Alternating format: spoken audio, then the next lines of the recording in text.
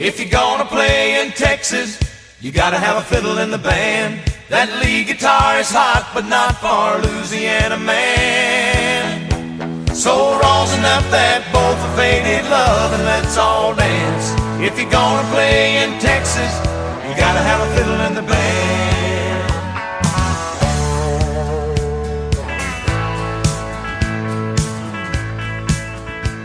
I remember down in Houston, we were putting on a show. All right, so Bozeman just partied like it was 1984. Your Montana State Bobcats are going to the national championship game in Frisco in January. It was one of the greatest days of my life. I have another guy here who is probably one of the greatest days of his life. We have Montana Parlay. It was amazing. It was unbelievable. Still feeling a buzz. Still feeling it. And then we have another guy who may have watched it on TV. We don't really know. We haven't confirmed yet if he was boycotting or not. We have Bear Tycoon with us as well. Watch the whole thing. It is a long ways away from the best day of my life, but very enjoyable football game. We'll get into it, but I'm very proud of you, Bobcats. As the big brother in the relationship, very happy to see you all succeeding. And congratulations, a heartfelt congratulations, making a national championship. 3 weeks ago, this seemed impossible. So congrats, guys. Well, thank you. We kind of appreciate that. So when you say the big brother, are you meaning like Cooper Manning big brother who just kind of is on the sidelines watching all the good stuff happen to the other brother?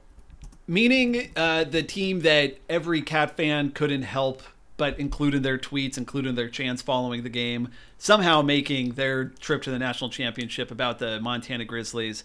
Look, I don't want to take away from it. I want to minimize anything. Congratulations. We're very happy for you. It's very exciting. It's very legitimate, very exciting. Yeah, because I was looking at it, and I think it is more that you were trying to be the Cooper Manning big brother. No, like the bigger brother. Yeah. Listen, I'm an Atlanta Braves fan, as we've talked about on here before. When the Braves won the World Series all three of us are. It was super exciting. Never once during that run was I thinking about the Phillies, was I thinking about the Mets, was I thinking about the Nationals. I was just happy those aren't for my real team. rivals. Those aren't real rivals. You have no connection to the Braves besides your childhood team. This isn't your home I live in state. Washington, D.C. I'm literally surrounded by Nats fans. Well, yeah. I mean, it doesn't compare to a Cats and Grizz, though. It doesn't compare to how you grew up. It's not even It doesn't close. compare to the one-way Cats to Grizz, yes. Man, why did we go down this road? I'll admit, I wasn't happy that the stupid song was being played when I'm on the field. I wanted them to keep playing, if you're going to play in Texas, because I got down. It took me a time to get down to the field. I'd have liked to dance with a couple of nice ladies right there on the field while they played the Texas song. You got to have a fiddle in the band. You got to have, if you're going to win in Texas, you got to have a Tommy on the team. That's a good way to put it. And I think that's better that we're talking about this and not Bear Tycoon's thinly veiled jealousy over what transpired on Saturday. Yeah, hands up. I told you guys before we started recording, I was not even a tiny bit jealous about the semifinal game. I was just like, I think they're going to lose. We'll probably end up, about the same, but we won Cat Grizz. I am extremely jealous of the national championship. Extremely, extremely, extremely jealous. And I will, it's there's no coming back from it. You're in the national championship. I'm not going to try to minimize it. And it's unreal. It's something that, every year it's the goal, obviously, for every team in the FCS to win that national championship. It's to win Cat Grizz, win the Big Sky, win the national championship. It's weird when you don't do two of those things, but you're still heading to the national championship. Yes. But that atmosphere in Bobcat Stadium, Montana Parlay and I were both there, was the most electric I've ever seen that stadium, even including all the Bobcat Grizz games we've gone to there. 2019 was like a party in that stadium. That game was over in the first quarter. This one had all the atmosphere in that first half when you end at 17-17, and there's that anxiety and the just you want to win that so bad, and you're starting the second half tied, and then it turned into an absolute party in the fourth quarter in that stadium. I think Montana State tweeted or posted something on Instagram that said Bobcat Stadium was a bounce house on Saturday, and that was the perfect way to put it. Every single song that was played in that stadium was like a jump around, like Wisconsin does. Every single time the bass hit or the drop hit in that music, that place was going crazy like a rave. It was unbelievable. And I would say I would compare it more to 2005, our first home win after the streak when Lulay was QB on that was frozen 2000. Okay, so I was there in 2005. That was the second home win. I had enough beverages that I didn't know if it was the first or second home win since the streak. But, that stadium was different then. They didn't have it closed off, so there's, 5,000 less people. And you kind of knew that was it. You're like, we won this game. We're going to the playoffs, yada, yada. That's it. But not only did we win this game and you're there and it's just going nuts, but then it's like hits you like, we actually got a shot at this next game to win the championship. I'm going to go to Frisco. Everyone's freaking out. If anyone's looked at tickets now, thank God, I shout out to Kyler and some of the other people at the FCS, Fans Nation, is that I'd like to think I'd figure it out on my own, but they kind of hinted, hey, you need to get tickets. And then with North Dakota State playing Friday night, I was like, I need to plan everything ahead of time, and thankfully I did. Me and a group of friends got our tickets at face value. Now, I don't know. I think a lot of people in Bozeman are not going to be able to go. It's a small stadium, but I don't want to be a downer here. $1,500 is face value. Yeah. Before we get too deep into Frisco talk, I do want to get back to the atmosphere. So you guys were in the stadium. I was getting texts from you, pictures from all the guys in the stadium. It looked awesome. Watching it on TV was such a stark difference from all the other football that was being played a couple days before with all the shitty bowls that had just kicked off. The North Dakota State James Madison game. I get like the Fargo Dome gets loud and like they get lots of people in there, but it really feels like they're playing in a hollowed out shopping mall. Like it's such dungeon, a lame. Right? Yeah, it's such a one lame of those dome. 80s it's not stadium. A cool dome.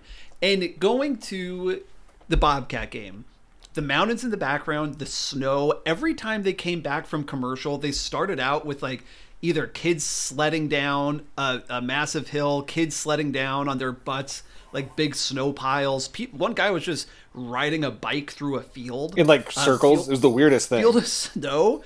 It was incredible. And then they would show that. They would show the stadium where it was packed.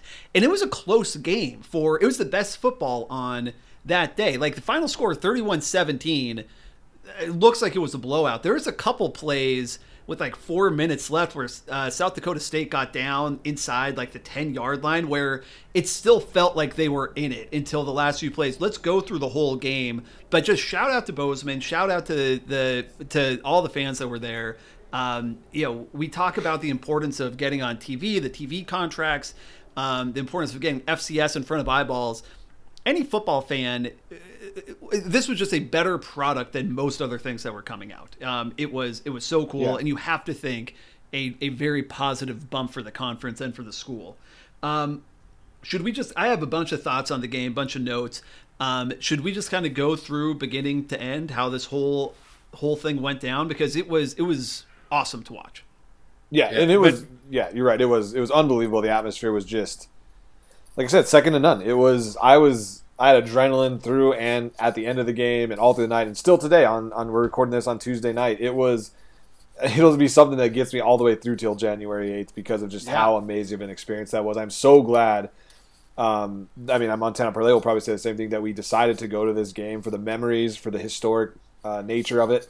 I'm so glad that we didn't, shrug this one off as, maybe we'll go to the championship game if they win this. This one was just so much fun to have in Bozeman, in a city you know and love, and in that stadium. To get to show that off to the rest of the country was pretty special. It was. It was just seeing everyone that I would see when I'd go tailgate when I lived in Montana, but they were just so happy. Everyone was just so happy. Everyone, just that positive vibe, just everything about it was amazing. And yes, we're biased, but Coastal Carolina, former FCS, played in a bowl Friday night to I don't know, like 4,000 people. Yeah. What was the vibe there? All of us were looking at each other that are watching that game before the JMU game like, why would you want to be a part of it? What's the point?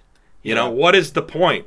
That versus what we experienced Saturday, no comparison. Yeah. Yeah. So, all right.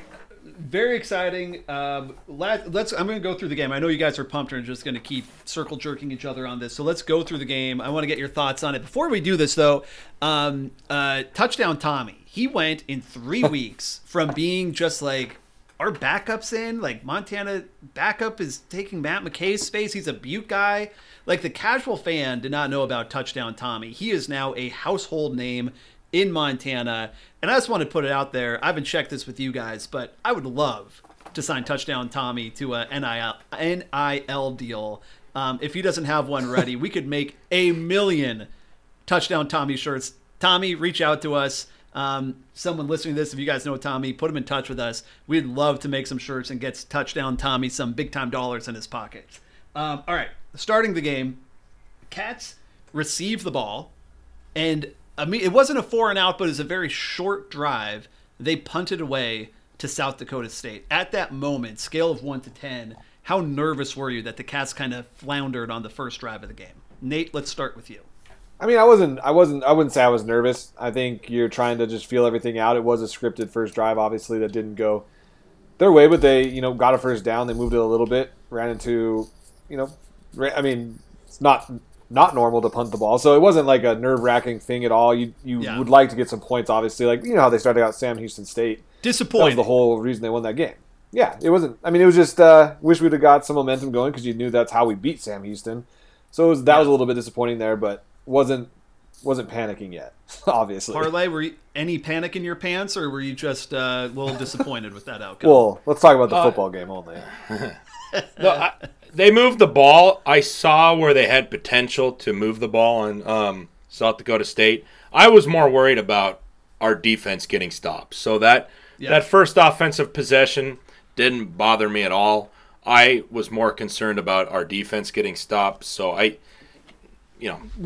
didn't feel too down after that. Yeah, so that's first South Dakota State possession. They moved the ball down the field pretty well. Their big tight end, number 85, had a big pass. They had a couple big plays. All of a sudden, they were down inside the 10-yard line.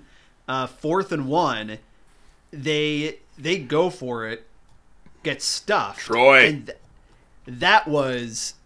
like that, I don't know what would be other than the Bobcat Grizz game a few years ago where the Grizz fumbled on the opening possession. I don't know if there's been like such a statement play that seemed to hold over for the entire game. So the game went from that stop where the stadium on TV looked like it was actually shaking with how loud it was, followed by a very quick Bobcat touchdown. Kind of walked me through the stadium from that point forward into the touchdown. Yeah, and one thing to remember is that the coach from South Dakota State, when he was kind of going through his game plan for Montana State last week, mentioned Troy by number and said he couldn't remember his name. And so you could tell when Troy was making these stops, he was looking over at that sideline and letting him know who he was. And this was another Troy game. I mean, that stop on that 4th down, the guy tried to give him that stiff arm, which has worked all season, obviously. He's a great running back.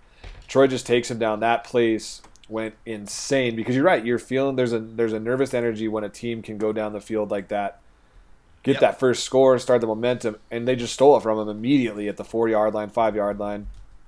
And you're right, it set the tone, I think, for that defense, knowing that they could handle these running backs. And just that was really the start to the excitement in the next 5 minutes for sure. Yep. Yeah, scoring was huge. Yeah, so then the very next, so Bobcats take over deep into their own territory, and it seemed like 3 plays later they were scoring a touchdown. Was Stewart the one who scored that first touchdown, that first long touchdown? It was, 64 yards. And so the interesting part about that one, so we're sitting up, we would have been on the west sideline there, and we were behind the play, so we were... we were, behind the safeties basically was our angle, looking back at the Cats on the line of scrimmage. And you saw South Dakota State bring their safeties up again. And it was the oddest thing. And I looked and I was like, what are they, like they're going to a cover 0.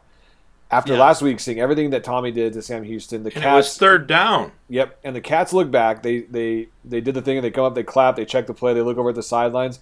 Sidelines changes the play, and immediately they go the deep ball to Stewart, hit him. Great catch, by the way. I mean, it was kind of a 50-50 ball, but Tommy put that thing on a dime, and that was right in front of us, and then Stewart outruns everybody to the end zone, and that place went insane. Again, it's that first punch. When you get to throw that first punch, you know, I mean, there's so much that goes along with that. And that was just absolutely phenomenal. And one thing you forget, and I was rewatching the game when we got home after the game the next day on ESPN2 or on ESPN Plus. Malott fumbled the ball 2 or 3 plays before that on that run. And somehow the ball bounces directly back over to him while he is on his back on the ground, and he just reflexively grabs it. And that is like one of the biggest plays that, you know, you kind of forget about because 2 plays later they go deep to Stewart and actually get it. It was unbelievable, the luck that got that ball back into his arms, and then for them to turn that into something was really cool. Yeah, and there's a few plays, I had that one marked down. There's a few plays throughout the game where you can say it's luck or just like bad decision making, but they all went against South Dakota State, and that was one of them. I'll mark them through as we go through the game, or list them out as we go through the game. But that was one where it's just like, holy shit, you know. I mean, that would have been an absolute game changer. And as a casual Cats fan, like my concern going into this game, we talked about it a little bit, was the Bobcats offense. And, you know, it's exciting to have touchdown Tommy in there, but his box scores in his last 2 starts did not inspire a lot of confidence that he was going to be able to put up a lot of points. He was rushing the ball, but like Sam Houston State, right? He had a few big passes. That's where he got his yardage. I was worried that when he actually had a defense that was like ready for him, that it was going to shut him down. But he placed the ball where he needed to. He did exactly what he needed to and looked awesome that game. Again, Tommy, NIL deal. We would love to sign you. Give us a shout out. Nope. But that's such a good point, though. I just want to touch on that. That's such a good point because that's where my nervousness came from going into this game, was South Dakota State having 2 weeks of Tommy on tape between the UT Martin game and Sam Houston. Seeing Sam Houston not respect his passing and him being able to torch them, that was and then for them to switch into that cover 0 and know the Cats were going to come to the line and they could see what they were doing, and then to hit Stewart on that. I mean, his deep balls are so money. I honestly don't think he's missed a deep ball in his 3 playoff starts. I guess it's only 3 starts, I should say. He has some skill throwing the ball, and you're right. It was a thought going into this game and the nervousness going into this game, and he showed that if you let him have a shot, he's going to take it and he's going to hit. Yeah. All right, so 7-0 Cats. The South Dakota State gets a touchdown. Very impressive drive. Couple big plays. Super long touchdown to Pierre Strong. Ties it up 7-7. I believe it's the very next drive. Cats have the ball. We're now in the second quarter. Cats have a 3rd and 10, and the Jackrabbits stop them. They get the ball. Would have been like 4th and 6, 4th and 5, but they have that roughing the passer on the defense. First down, and again, I have this one marked down as one of just like turning points of the game. The things that broke. I don't want to say they broke in the Cats' favor because this is a mental mistake by South Dakota State. It's not like a fumble that bounced another direction, but just bad outcomes that went against South Dakota State. That's one I marked down because then the Cats get the ball, and they end up getting 3 points in that drive, so it's 10-7.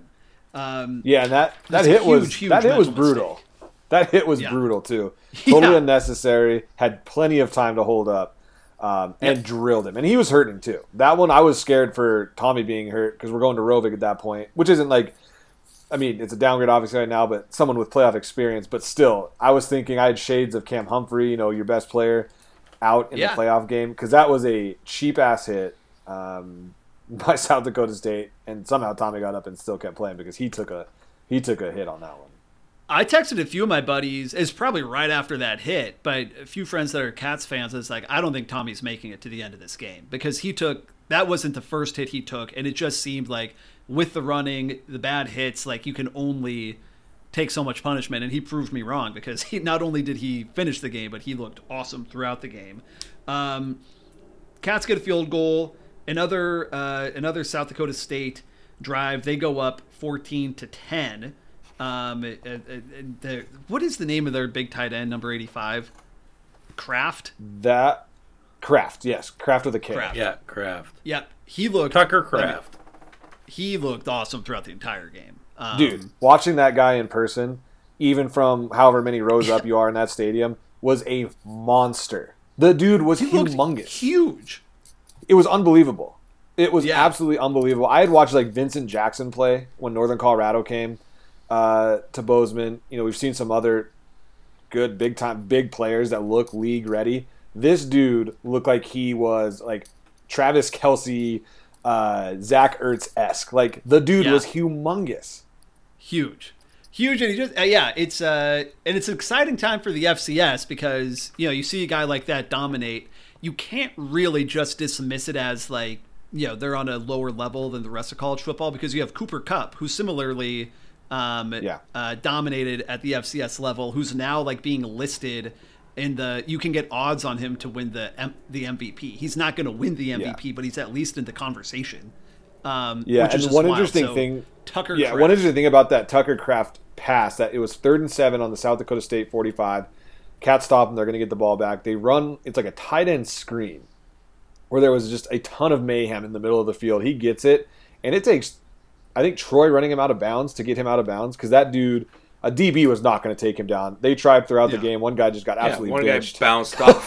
It was the funniest thing. It was against my team and we won, so I can laugh about it now. But oh my god! But that screen was kind of a foreshadowing later where they tried to run that 2 other times, maybe 3 other times in the game. Never worked. The Cats sniffed it out each time. I think they even got a pretty big hit on one of the Yankee twins. In the middle of that, but that screen worked so perfectly, and that guy was rumbling, and I wouldn't have been within 20 yards of him if I was playing football trying to take him down. Yeah, no, I would have faked an injury and fallen over before I tried to. Yeah, just a cramp, like an immediate cramp, like I tripped. And then bring the trainer out. Yeah, bring the trainer out so that they're like pushing your foot back, so people can be like, "Oh, it's a cramp. He's okay. Okay, good." And they totally forget about you just bitching out on the tackle. So next play or next drive, Janke gets that touchdown, puts them up 14-10. Very efficient drive by the Bobcats. The next go around ends with a Tommy Mellott touchdown, rushing touchdown. 17-14. Bobcats have the advantage. There's an awesome, it seemed like a 70-yard field goal, but it's only a 51-yarder by South Dakota State to end the second quarter. Go in tied, which. We have to go back. I think we have to go back to that. It was, but we have to go back to that drive, that 5-play touchdown drive by the Cats. A great play and one that they had probably been holding on to. The first down play where they get 33 yards to Trayton Pickering. The play is Mellott runs right. He tucks. DBs start coming in on him thinking it's a designed run, obviously. Untucks, passes that ball over the defense to Pickering. Perfect pass. To get that first 33 yards, and it was a great design play when you know that every time Tommy actually tucked the ball, everybody was going to suck in and go after him, and him to get that ball out. It was almost like and they tried it. I think actually going back to the last drive for South Dakota State, they tried the Tim Tebow jump pass. They had their backup quarterback come in, went in, ducked down behind the line, then did the little Tebow jump pass, which they missed. They scored on the next play anyway. But this was kind of like Montana State's little Tebow version of fake the run, pass over the top, and it was a great play to get to the Cats to basically past midfield on first down and really set the stage for that drive. Yeah, so and that was Pickering's only reception the entire game.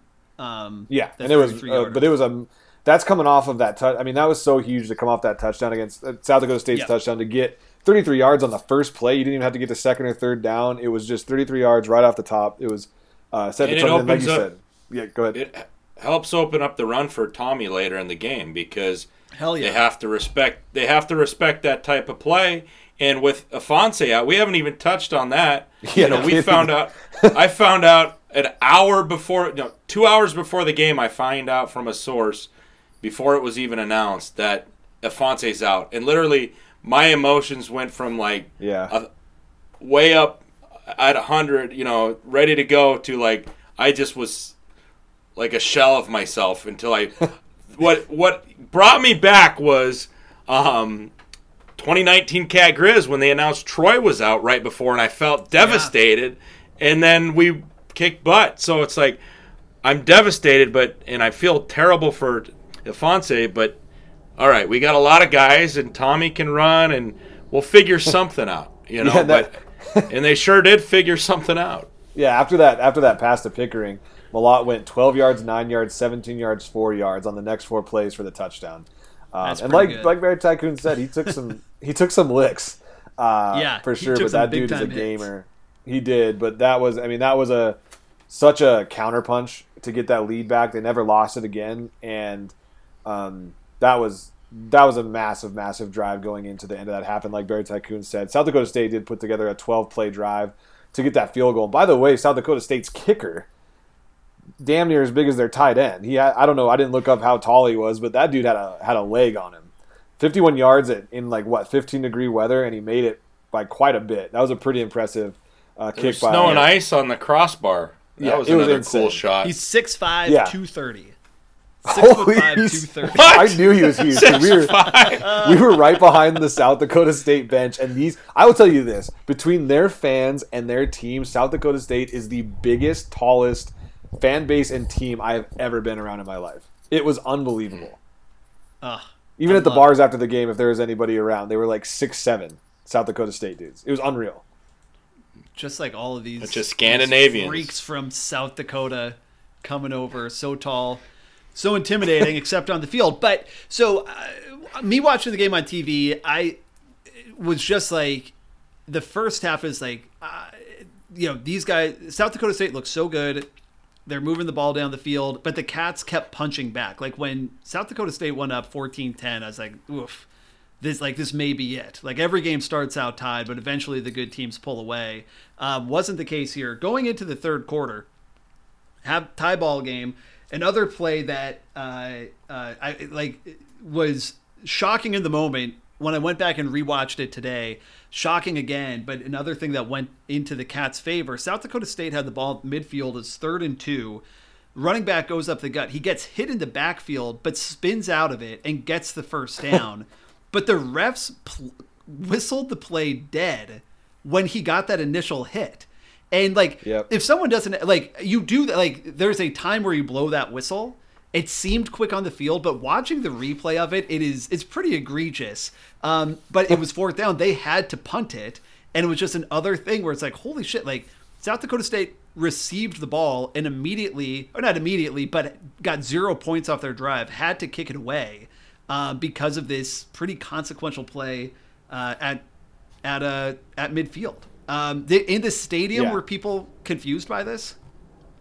I think more when you watch the replay on ESPN2, that's when you notice how bad it was. Like in the stadium, I guess you can't really tell down there. We were on the opposite side of the field, like where the momentum was stopped or anything like that. You watch it on ESPN2, there are 99 out of 100 times that play is going to allow. They're going to say the announcers are going to say, "Great job by that running back for that second effort to get that first down." And I don't know why he blew it dead. I honestly don't. It was a bad break for South Dakota State in that situation. Because it did look like his legs were still turning. He still had some momentum going forward. Yeah, if you watch it in real time, it just seems like he got hit and spins out of it. There's not even it was the weird. I've never seen anybody. I've never really seen a referee stop that. I could see it if it was a quarterback and he was in the grass, but that one didn't quite understand that. Yeah, but it was fortunate for the Cats, and then besides the 2 turnovers later in the game, this was the last thing I had that went in the Cats' favor. They get pinned super deep. I think they start out on the 4 or 5 yard line. Yeah, because Willie Patterson inexplicably calls for a fair catch at the 4 yard line. I remember that. 4 yard line fair catch. That might be a record. That might be a record. Well, I believe he was the one that pinned the Cats. He muffed a punt against Sam Houston and pinned the Cats to 2. They ended up scoring. The kickoff, sorry. He muffed it there. So I think I've never really trusted him back there. He's always scared the hell out of me.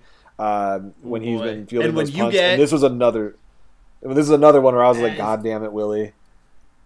As a Denver Broncos fan, this was a decades-long issue for us. The second your punt returner loses confidence, makes one mistake, it cascades. They will continue to make mistakes. But they're pinned deep.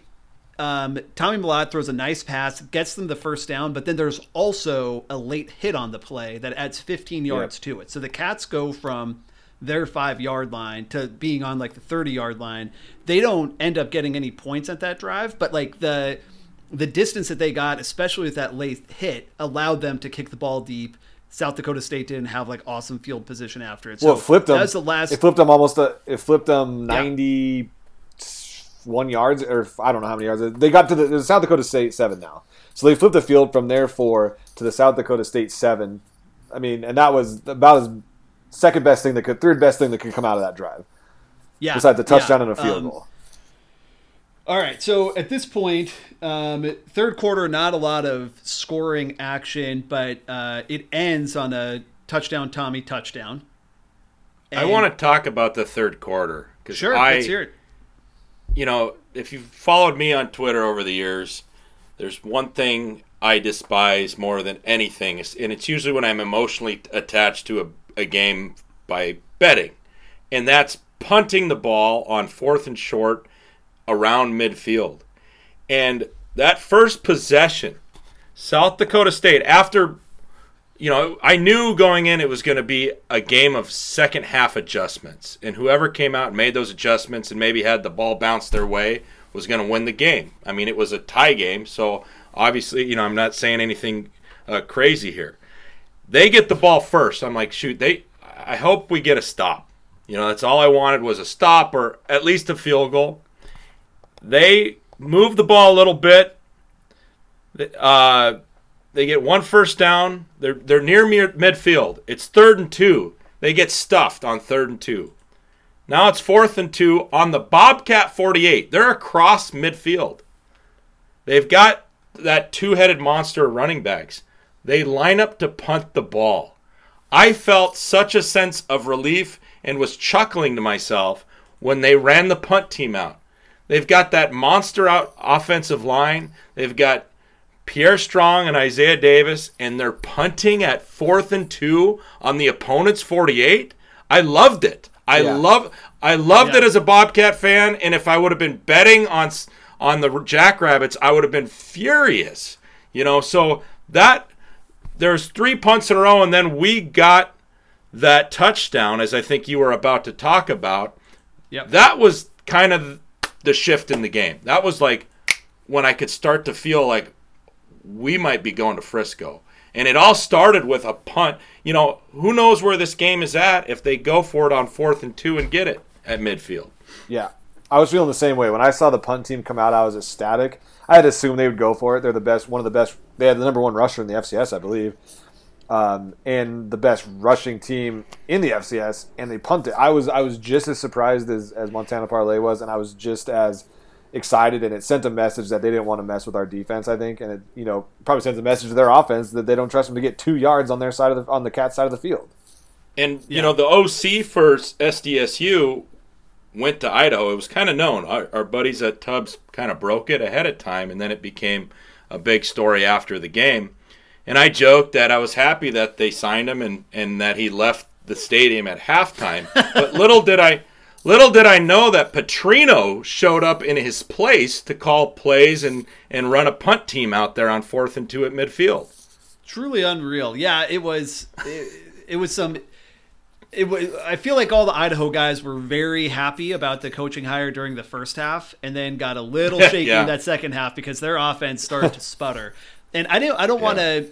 I kind of jumped the gun on that last touchdown because I did want to touch on this last drive by the Cats in the third quarter. 12 play, 68-yard drive.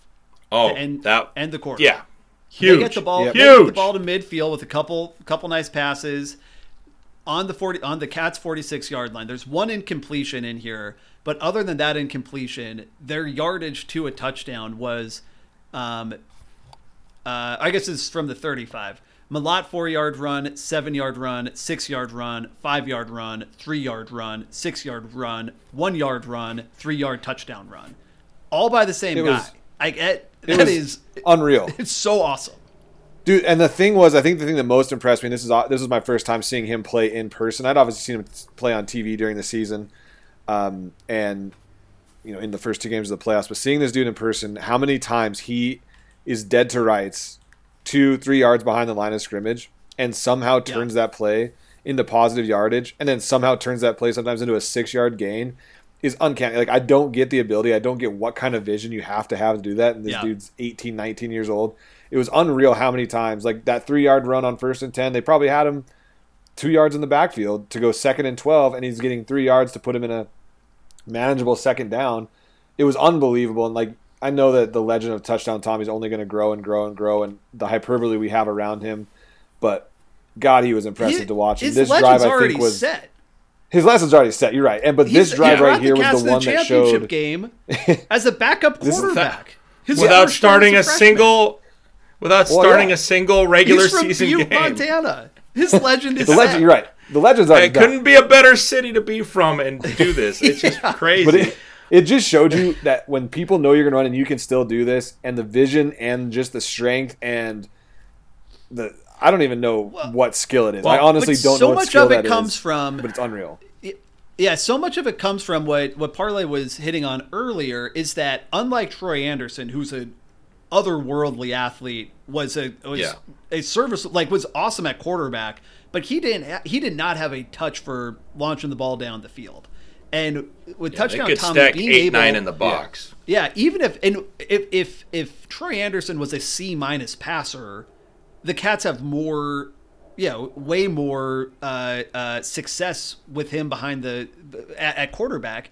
With touchdown Tommy, we still don't really know what he's capable of overall. I think we're just scratching the surface. Yeah. But let's say he's a B- passer right now, where he can hit the long ball where there's not great coverage. That's enough, because you are now taking so many guys out of the box, and it's completely game changing. On that drive, you really saw it. They ate up half of the quarter on that drive, ending with a touchdown, completely demoralizing to South Dakota State. And then to top it off, 4 plays later, so they go into the break. Defense had been on the field for 12 plays, interception on the very next drive, like 3-4 plays into it. This was unreal. And so the defense has to go back out there. Yeah, it was an unreal 5-minute stretch. And it was almost 5 minutes. Well, it's like 4.5 minutes game time. But this stretch of game going touchdown, and then on a 3rd and 14th, getting Simeon Woodard that interception, that place, this is when it just absolutely, you just felt that the tides had turned enough in the Cats' favor. Yeah. Touchdown and then an interception. You could tell the Cats came out in that second half and changed up what their safeties were doing a little bit with their coverages. I believe they were in like a cover 2 the whole first half, and they kind of changed up how they were running that cover 2 in the second half, and it really screwed up, I think, Oladukin's confidence a little bit, or his comfortability, because you could tell in that second half that he didn't have as much time because the 4 were getting to him because he wasn't as decisive getting the ball out. And then this pass, I think you couldn't really tell if he overthrew Yonke or underthrew the deep receiver, but Woodard was right there between the two, got it, and got that ball back to midfield, and that place exploded on that play. On the broadcast, there was no wide receiver on the screen. There was just it was the a big guy. gap. Yeah. Parlay, where were you sitting in the stadium, and what was kind of the? So yeah, you're right. It went touchdown, interception, and then another touchdown, all in very short period of time. But what was the 4.5 minutes of game where time. You were sitting? So I was sitting behind the Bobcats. I was basically across the stadium from Nate, and it was for some of those drives like that. The Tebow pass by South Dakota State, I had the perfect view of that pocket he had as he kind of hunkered down and then stood up and popped it over the guy's head. So just being at the Bobcat Stadium and seeing Tommy, getting a better view of his view versus that high school stadium I was at last week. I saw him in person in Texas, but I was closer to field level. It's harder to see how he's maneuvering and slipping around. So, it was just amazing to see. And then as to the atmosphere, I was with my brother and a few of his friends, and we were packed in there, and people are just going nuts. Everyone's giving fist bumps, going crazy, jumping up and down, doing the first down calls. I don't really love the little rar thing. I didn't like it when we started. Do not talk about that. That is the best thing that we have going for us on those first down calls. But just everyone going crazy, and it all happened with the touchdown, interception, touchdown. And, he can throw. I don't know where he's at throwing ability, but he makes the plays he needs to make. He's got possession receivers. They've got play callers that know how to keep the defense honest. He does. Yeah, he does enough. Like, maybe he'll never need to be tested as like this pocket quarterback that like relies on his pass. Like, he does enough where he can get the ball down the field, and as long as he can stay healthy, it's pretty scary for the rest of the Big Sky Conference. So that next drive I thought this next drive, I know it wasn't as long, it wasn't Tommy using his legs, but he threw two of his best passes, I think, in his 3 games. He goes, they give the ball to Elliott for once on first down. Then Malott gets sacked, so loss of 4. So we're going 3rd and 11. Malott hits a deep ball again, kind of that jump ball, 50-50 ball to Nate Stewart again. And our receivers have not lost a 50-50 ball in I don't know how long. They are unbelievable. And so they get that ball to Nate Stewart for a first down at the 7. The very next play, I think Malott saw something and quick snapped that ball. And he gets a back shoulder throw to McCutcheon, 17 yards across the field. And it was a laser. And that was where I was like, holy shit, this dude. Like, I knew he could throw those deep balls. I think those were 2 of his most impressive throws in his 3 starts, back-to-back. And that McCutcheon back shoulder throw was phenomenal. And that's just not a throw you luck into. And it's not a throw that a ton of – I mean, I don't think McKay can't make that throw. And touchdown time is coming in as an 18, 19-year-old. Hitting that back shoulder for that touchdown to put the Cats ahead for good. And I was once excited for everything else that was going on, but just to see those 2 throws from Malott, I was like, okay, our future's in good hands too. Yeah, no, even the broadcasters were saying, like, most of the Bobcat players didn't know they snapped the ball. Like, he quick snapped it, got it to him. And it was awesome to see McCutcheon get a touchdown. Like, it just, like, in a game like that, you want your studs playing well. Like, in the Grizz Eastern Washington his hometown game, it was awesome seeing, like, a Cam and Ford, like, all these guys contributing. In this game, it's awesome to see McCutcheon get his touchdown. It would have been nice to have Afonso out there just so he could experience that as a player. But all your studs from this season really came home. So the fourth quarter, 31-17 is after that McCutcheon touchdown. That stayed the final score. There were a couple points, though, where South Dakota State looked a little frisky. There's a lot of time on the clock, 14 points and just 2 touchdowns. And with 4 minutes left, they had it was 4th and 4, I think around like the 30, 40-yard line. And they hit a long pass, get down to the Cats' 5-yard line. Did that suck any of the oxygen out of the stadium? Do you guys remember that when all of a sudden they're down there? Or was it party atmosphere the whole time? There was definitely a lot of nervous energy. But part of it, we were just... In my section, there was also confusion. Because the only thing I can think of is that the Cats made these adjustments that really threw off their passing game. Because when they were down 14 and there was some decent time left, more than 10 minutes... They were running it. The Rabbits were running it on 1st and 2nd down and then passing on 3rd. And they're down 14, and they had success against us passing. So there was nervous energy, but there was also confusion. Like, what are they doing? They're running out the clock. And sure enough, when they didn't get that touchdown, like you said, when they got closer, it's like, well, there's not much time left. Like, even if they score again, they're going to have to play it perfect and get an onside just to have a chance to tie. So it was just kind of a weird feeling. that drive, so they get down to the 5-yard line. I just looked it up. They were on the 43, 4th and 4, and they hit Jackson Janke for 35 yards. So they get down to the 8-yard line. And then the wheels just come completely off for the Jackrabbits. Incomplete. It was close, though. So it was on that. I think on that second goal. So now it's 3rd and goal from the 8. False start. Sack. False start. All of a sudden, it is. I wrote it down. It's 4th and goal from the 25-yard line, and so then the announcers on TV described it as a Hail Mary heave, which is not what you want. Oh, it was on anything in goal. To be your play. But I mean, you're right though, Parlay. Once that happened, then it's like, all right, even if the Bobcats turn this over quick, which they end up doing, there's not a lot of time on the clock for them to do it. Then everything's going to have to fall into place. If they score there's 4 minutes left. I think they had did they have all their timeouts? Regardless. They were down to 1 at that point. Regardless. But yeah, that second and goal play, though, the second and goal play was a pass to Jaden Yonke.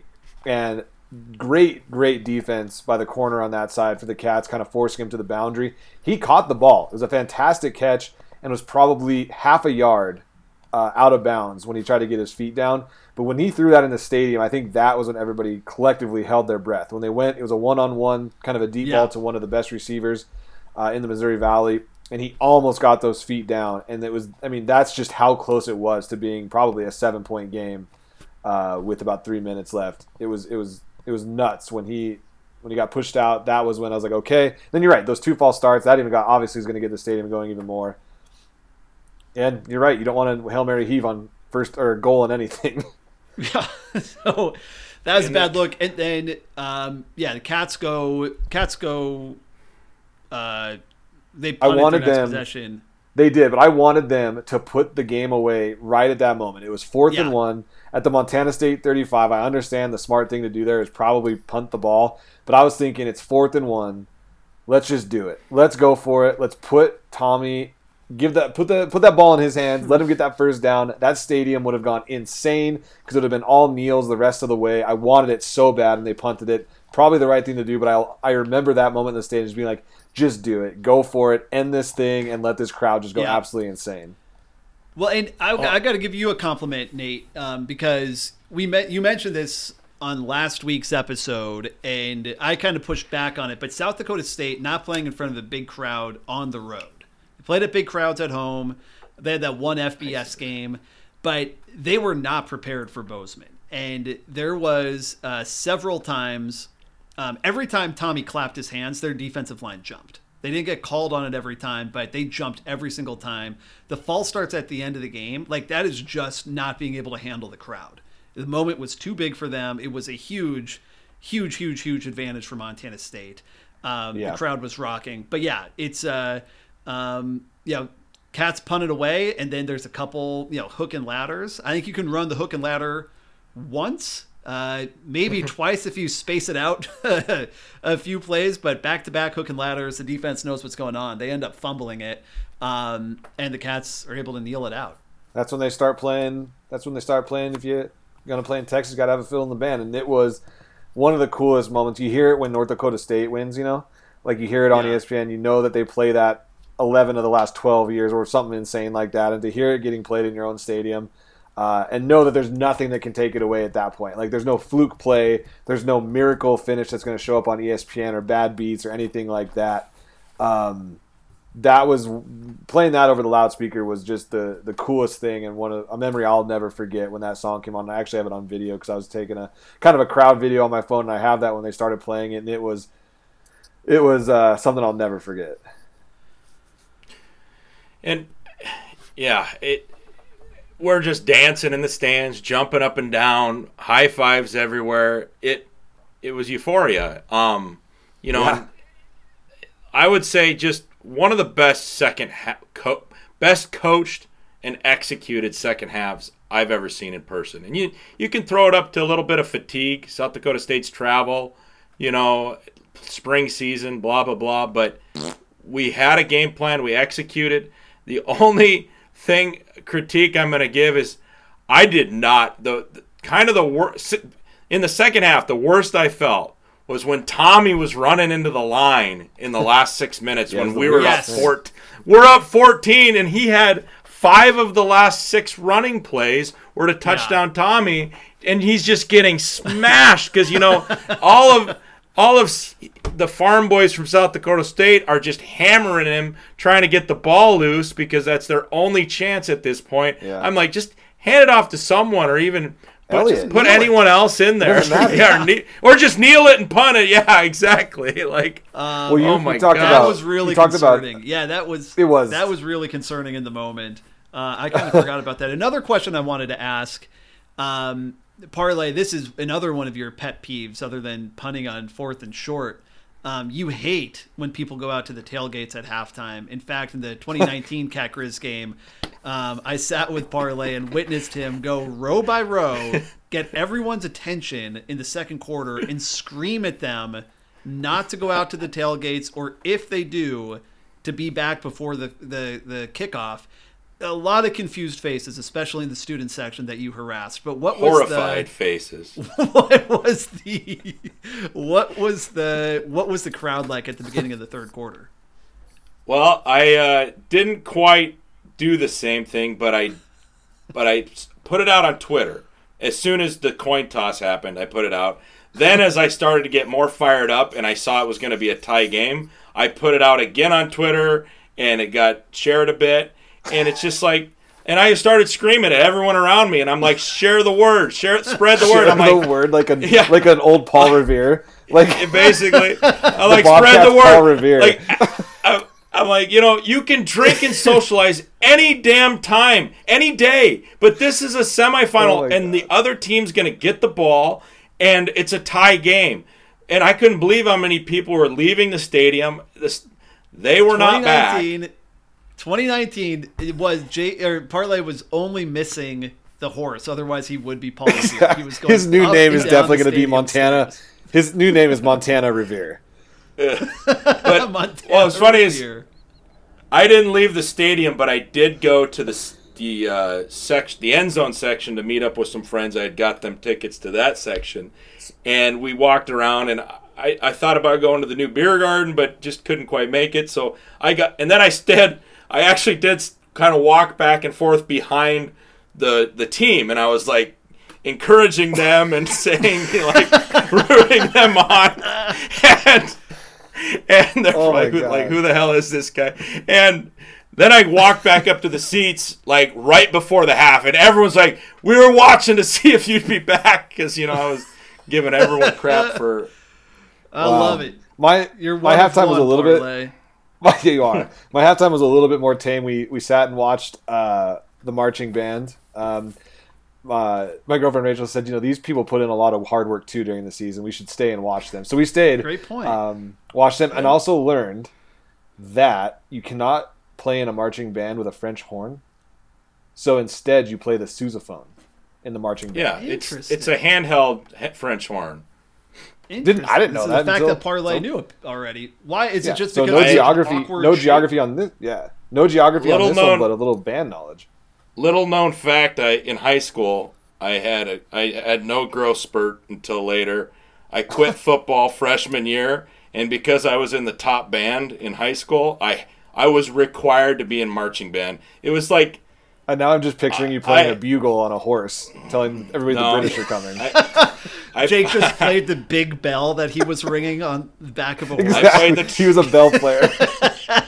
I played the trumpet, and I shout out. I love playing the trumpet. I love music. But for someone in an athletic family, a father who played college football and a brother who was invited to be in the Shrine Bowl, I was humiliated. I was humiliated. I can't even say it. It was just embarrassing. He's still hurt about it. I'm still hurt about it. 20 years later, you should have followed marching at halftime rather than playing football. Yeah, if anyone has pictures of Montana Parlay in any halftime show playing a French horn or trumpet, please send them to us at Montana Sports. The only thing about the halftime in the band is that when we were in college, I swear for 4 years straight, they played the smooth sounds of Carlos Santana. And every single time I sit and watch that band or hear that band play, I'm assuming the PA announcer is going to say, and now the Spirit of the West Marching Band playing the smooth sounds of Carlos Santana, and they would always start with that song "Smooth" with Rob Thomas. Oh yeah, it's like a trigger in my head now. Whenever I hear that song, I think back to Bobcat Stadium. Santana really, he was like the Pitbull of 2002. He was in every single song. Rob Thomas or Santana. Santana. He was got a lot of work. He was in everything. Okay, we're gonna do a preview show for North Dakota State, probably after the holidays. But both Hot Take Nate, Montana Parlay, going down to the game. They'll be there to buy you some beers. They'll maybe be hosting a tailgate or something. We'll think of something fun that the Mint Sports guys can do. But it's really awesome you guys are able to go to that. Any We have a few other points we got to hit here. Any closing thoughts from the Yeah. game? I know. Oh, Well, I got a Parlay, couple. Talk about the R bar. Well, we'll talk about post after this, but a couple deep dives for you. Oh, great! Thank you. Oh, Yeah, so I'm getting a lot of these from Tom Stuber. He works with Skyline Sports on Twitter. He probably should just work for us too because I get all my deep dives from him. It seems on what he's tweeting out. He's at 88 Tomcat on Twitter. He didn't even ask me to say that, but I feel I need to give some sort of reference point or citation. Sure. I guess if we were writing a paper to him. But Parlay talked about the adjustments that the Cats did at halftime, and here's a pretty cool stat that he saw in Bobcat Nation. The Cats gave up 77 rushing yards in the first quarter of that game on Saturday. They gave up 47 yards rushing the rest of the game to one of the best running teams in all of the FCS. So after that first quarter, the Jacks averaged 1.9 yards per carry. And if you would have told me that we would have done in the final three quarters, they would have been less than 2 yards a carry, I would have thought you were insane. So yeah. Usually a big physical line like that hammers you in the second half, and that's when you give up more more yards. Yeah. So it's just crazy what we did, what our defense. Troy and Hardy, I mean, those guys stand out. It was a team effort, but those guys just. It was like superhero-esque. I've seen Troy live a few times now, but the way he was moving around the field Saturday, it's unreal, unbelievable. Yeah. Just yeah, we won't see it in Bozeman again. Yeah, it's going to be fun to watch him at the next level. We'll just he's going to be unreal. And then I have 2 touchdown Tommy separate deep dives because who doesn't love it? So we talked about last week that he's the second Butte quarterback with Paul Dennehy to lead the Bobcats to playoff victories. But in his freshman year, which this stat will never be caught ever. So in his freshman year, Tommy Mellott is tied for the most playoff game wins in MSU history with 3. Jeez. Unbelievable. So Paul Dennehy and Kelly Bradley both have 3 of all time. In MSU history, he has 3 wins as a quarterback in the playoffs. No other Bobcat quarterback has more than 2 besides him, Paul Dennehy and Kelly Bradley. Tommy Mellott also now holds the single season MSU playoff records for rush TDs, 6, total touchdowns, 11, rush yards, 411, and rushing attempts, 74. 11 total touchdowns in one playoff run. In 3 games. That's really, and he didn't start a game until the first one. That's a pretty decent season, actually. Yeah. Yeah. Insane. Yeah, there's some teams and no interceptions. No interceptions. I think one fumble loss, I think, in that UT Martin game. Yeah. Insane. Man. Wow. Good Lord. Touchdown Tommy. Yeah, so those are my deep dives. Good deep dives. Line in the North Dakota State game, in the book that I'm looking at, has it at 8, plus 260 for the Cats money line.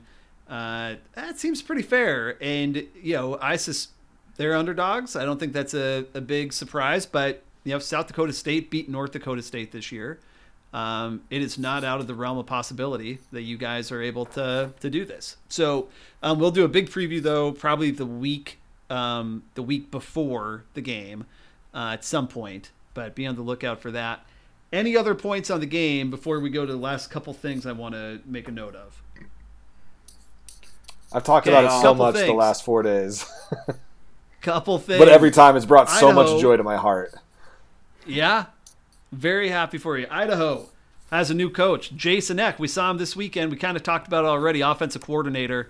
The pictures, here's the deal. Paul Petrino was like one of the most boring coaches of all time, both in play calling and just like everything about him, the way he spoke, that stupid Ring the Bell commercial that he did.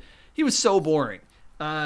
Jason Eck looks like an absolute party animal. He arrived in Idaho on a private jet, immediately starts liking the tweets from the Tubs at the Club guys, and then goes to the Corner Club, which is like the college bar. It's just super somehow cool. has a gold dress shirt on when he shows up that he probably got at Kohl's on the way out of Bozeman.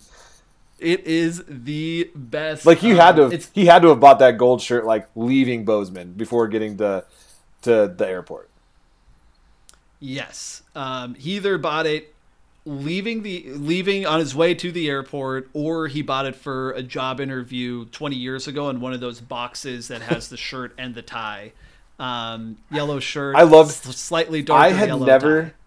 I had never seen the guy. Like, I honestly never looked him up or saw what he looked like or anything until he got introduced as the coach when he was coming off that private plane. He can barely get through that damn private jet door. Like, he takes up the entire door. It's amazing. I love him. And he's got chops. Big time football guy. Chops down to below his ear. Like, it's unbelievable what this guy looks like. He looks. There was pictures of him when he worked at Idaho before, and he looks more of that era now than he did back then in like the 70s or whenever he worked there, 70s or 80s. It is so funny. I am so glad that he got hired at Idaho. Yeah. I was getting pumped for the Tubbs guys, with his little videos that he was posting. It was like getting fired up for the Idaho guys. It was like when Ash got axed and we got choked. Like, you saw this guy come in with energy and like some kind of football personality, and it was like just invigorating. Yep. No, it's you got to give them a little bit of time to turn things around, but like, they are in rock bottom mode in Idaho. Their biggest, only highlight they've had is when they beat Eastern Washington in the spring season on that weird field goal that couldn't be reviewed. Or they got within 7 to the a team that's showing up in the national championship. That's true. I think they beat Eastern in 2019 as well. But regardless, there are few and far things between to be celebrated in Moscow, and having this coach come in, having some energy, obviously did a good job. He had, with what he did in South Dakota State. So it's just very exciting. It is a fan base that deserves some success. The chart of like level of success and fan base, they are swapped with Eastern Washington, and we need them to get some success. We need them to have Eastern success based on their fan base. I did love the Tubbs of the Gloves guy in our kind of Big Sky podcast network, which you should follow on Twitter, and it kind of goes through all the different podcasts we have in the Big Sky Conference if you're interested in that. But kind of in the back direct messages that we have with each other, the Tubbs guy says that we can't wait for you guys to stop wishing we were good and wishing us well and having like a little soft spot in our hearts to hating us because we're actually good enough to beat you. So I thought that was interesting because we cheer for them because we can see that he even said in his press conference they're kind of a sleeping giant in the FCS. They could be a sleeping giant here in the Big Sky, and you're right. I can't wait to the point we get to where we hate them, but it's another big game in our conference. Like, absolutely. So that we get so excited for the Easterns, Webers, Davises, Sac States, Cats, Grizz games. Like, those are the 7 programs that we actually are excited for when we play them. To put another one in there like Idaho just is amazing for the conference. I really hope this guy succeeds there, and we are hating Idaho because they're good now and not just having a soft spot because we feel bad for them. Well, and if you look at the 13 teams that went into this season, right, we got rid of Southern Utah. So we now get rid of their shitty games that pop up on our schedules all the time. Plus, we may now add Idaho into like an exciting game. Like it just the number of exciting games during the year hopefully is going up. So good on them. Speaking of the Big Sky Podcast Network, let's toss to you Montana Parlay, because we do have an exciting announcement from one of our guys in Eastern Washington. Yeah, so Eastern overall might not have the fan support that an Idaho could have, but one of their biggest fans and a guy who is a heck of a guy overall is gonna have to make a pretty big sacrifice. There was a fundraiser put out by FCS Fans Nation that's raising money for a great organization in North Dakota, and it started as like some friendly fan talk, and Kyler threw in, well, if you guys raise $15,000, I'm going to get a Go Grizz tattoo. Yeah, the original bet was something like, we get like $1,000. Yeah, wear a jersey. Wear a JMU jersey. Then Kyler escalated it, thinking that it probably wasn't going to go anywhere. Yeah. And when I see this, I'm on the layover to Montana. I'm in Phoenix. It was a 6-hour layover. And I've in a lounge, and I've had a few cocktails. And so I decide I'll throw my name in the hat. And, of course, I don't think there's any chance this is going to hit because I threw in 50. I said my stipulation is if it gets to 50,000 and these guys in North Dakota give 10,000 to HRDC in Bozeman, the organization that runs the Gallatin Valley Food Bank. They do warming shelters for the homeless. They give rides to people who need transportation to get jobs. They run the pay-as-you-go kitchen, the Fork and Spoon, that my cousin Joe volunteers at. It's a great organization. So I said, it was probably vodka-fueled, but I said, it gets to 50, I'll get a Go Grizz tat, but you have to give 10 grand to HRDC. Part of me doing that was just for the heck of it. Part of it was maybe I'd fire up the Grizz fan base so that Kyler would have to get the tattoo because there's a big spread between 15,000 and 50. And I was fired up about it, And then PFT commenter, he mentioned it. It was getting shared all over Twitter. And I'm like, oh, crap. And then on the flight, part of me felt like, oh, what did I just do? Like, am I actually going to have to get a Grizz tattoo? And thankfully I didn't. Kyler will. It hit $15,000 for the treehouse, really Central cool. Cast Treehouse in North Dakota. It helps out young kids, young families that just need day-to-day things to get by, hygiene products, food, a lot of things we take for granted in how we grew up. And these kids, it makes a huge difference to have those types of products when you're going to school. So amazing things that FCS Fan Nation and Kyler did for those kids in North Dakota. But I don't want to leave it there for HRDC and Bozeman. I want to help out Montana. So thank God I didn't have to get a Grizz tat, but I still want to help out HRDC and Bozeman. So if you're listening to this now, hit up my Twitter at Montana Parlay. I've put out a challenge. I donated $150 to start. Anyone who shows me any kind of proof that they donated, just send me a DM, send me a reply, whatever. If you can prove to me that you donated to HRDC, take a screenshot, go to thehdrdc.org, so THEHRDC.org, make a donation, or find the link on my Twitter. It's my pinned tweet at Montana Parlay. Make a donation, prove it. For everyone who donates, I'll donate another 10, up to double what is already donated. So excellent. Fact of the matter is, let's get this. Things are tough for people, for a lot of people in Bozeman these days. Inflation, housing prices. Some of these families are struggling. I mean, a lot of people in Bozeman are doing great. The Bobcats are doing great, but there's a lot of people that are struggling, and HRDC helps them out. So let's help them out. Hit me up on Twitter. Good on you, Parlay, for getting that donation in there. That's awesome. It's an awesome competition you got going. I'm interested. Yeah, so up to $300 you'll match. How much money would we have to raise for you to get that Grizz tattoo between now and the national championship game? I'm not gonna 50,000. We'll keep 50, it at 50,000. Okay. And I mean, how are we gonna track that? Let's see if we can get some private donors lined up. $50,000. Some big time donors. 50,000 to HRDC in Bozeman, and I'll get a Go Grizz tat. All right. That's something maybe we'll cook up. This has nothing to do with charity. But you have to follow it somehow. So I was in the airport going to the game in Denver, saw Coach Choate. Whoa. Yeah. Saw Coach Choate, keeping a low pro. He didn't have any UT stuff on, didn't have any Cat stuff on. Obviously still has a kid on the team. Saw Coach Choate. I still miss him. Loved him as a coach. Was he live streaming on Instagram? Hey guys, just in the Denver airport. What do you think I should get for lunch? He had his backpack on. He had his mask on because you still have to mask up in airports. But I know him. I could hear the voice, loud voice. Oh yeah. Could just see him from a mile away.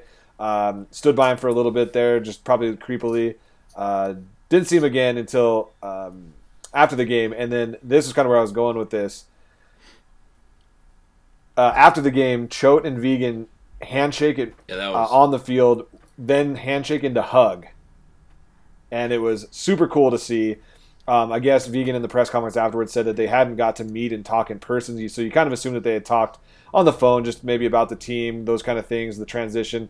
But they got to meet in person. It was really, really a cool picture to see those two. The guy who built it, the guy who kind of took over and probably captained it better than Choate could have this postseason. I don't think some of these changes happen if it's Choate at the helm. So kind of just an interesting partnership where your old coach, he didn't get fired. He went up somewhere. He didn't go to a rival. He didn't go to another FCS school or anything like that. Went up to a spot where there's really no competition between the two, and just a general mutual respect for what got built in Bozeman after Ash left the cupboards unbelievably bare in Bozeman. So really a cool scene after that game. It would be awesome if he took over like a Mountain West school, and then we end up combining with I don't even know what school it would be, but I'd love for Choate to get back into the Big Sky or into whatever the Snow Belt or whatever conference we see come out of this in the near future. But yeah, that was awesome.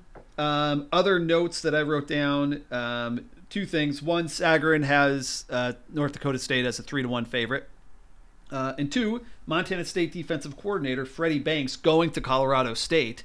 But will be coaching in the national championship, which is, I feel like it's always bullshit when the coach leaves before the bowl game or before the playoffs. I understand why they need to do it. It's cool that they were able to work it out this way where he'll be coaching in the national championship. So good on him. And as a coordinator, CSU job. And as a coordinator, I guess, hopefully he can focus more on his job rather than recruiting at the next job. But it kind of, I think it was one of the R&R guys, it's kind of karma because the last two teams we've played, their coordinators have left to another coaching job right before the game, or not left, but they knew they were going somewhere. And I think that has to have some effect. This being the championship game, and the fact that we've had a different defensive coordinator, I think every year the last 4 years, I think our team can handle that. We've got captains and seniors like Troy, that I hope it's not going to affect the game or the game plan at all or the way the kids play for him. But it's disappointing, but it makes sense. I mean, look at the way that defense is played. I mean, and there's a lot more money in the FBS. Unlike someone like Eck, right, who was clearly interviewing for the Idaho job, and there's 7 days between games or 6 days between games. You only have so much time to prepare going forward. There's 3 weeks-ish between now and the championship game. Yeah. There's the holidays. He'll have enough time and be able to start planning forward, you would imagine. And this had to have been in the plans before even that semifinal game. I mean, Freddie Banks coached with the now Colorado State coach when they were at Nevada together. Yeah. And so these two, I mean, with that defense he had, you knew there was going to be some teams coming calling for that skill level. And like Montana Parlay said, it's happened to the Cats before. And he still coached a hell of a game against South Dakota State. So you have to think that a championship game is going to trump that. And you have to think that the Colorado State coaching team staff knows that as well, and knows that his priorities lay in this. So yeah, I agree that it's a little bit different. But man, it's going to suck to see him go, but definitely deserved. Yeah, do you know what's not going to help Colorado State become a winning program? An extra 10 days with Freddie Banks, right? or anything. Anything. Nothing's going to help. So good luck to him, and hopefully they turn that program around and meet us in the Snow Belt. Anything else we need to cover? It's weird just having one game. My only note from the JMU North Dakota State game was that it looked like a sleepy crowd, and the interception was the only cool thing. Yeah. Pretty great. The one-handed interception was an unbelievable catch.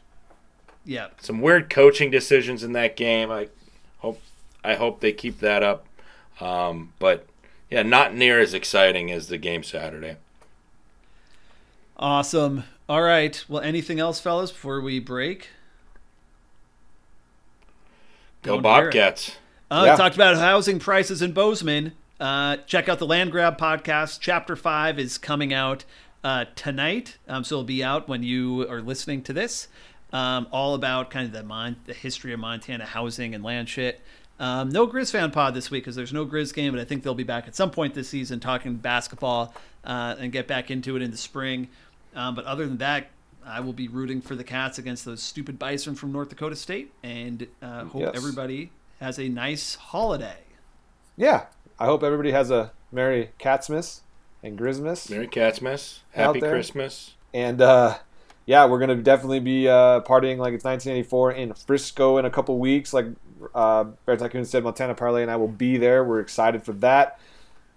But yeah, we'll have a preview podcast before we get there to kind of go over that matchup. Like Montana Parlay said, or Bear Tycoon said, hopefully we'll have some guests on that can kind of give us some color on North Dakota State and what to expect this year. But it's going to be a blast, and you can't have much more of a Merry Christmas sports fan wise with your team going to the championship in a couple weeks.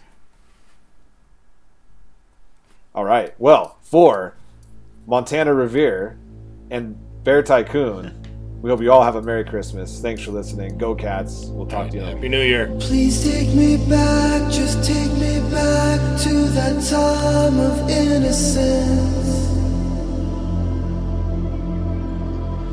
Lay down with me, but keep it clean so the secret never ends. Everything I wanna do on this night just feels so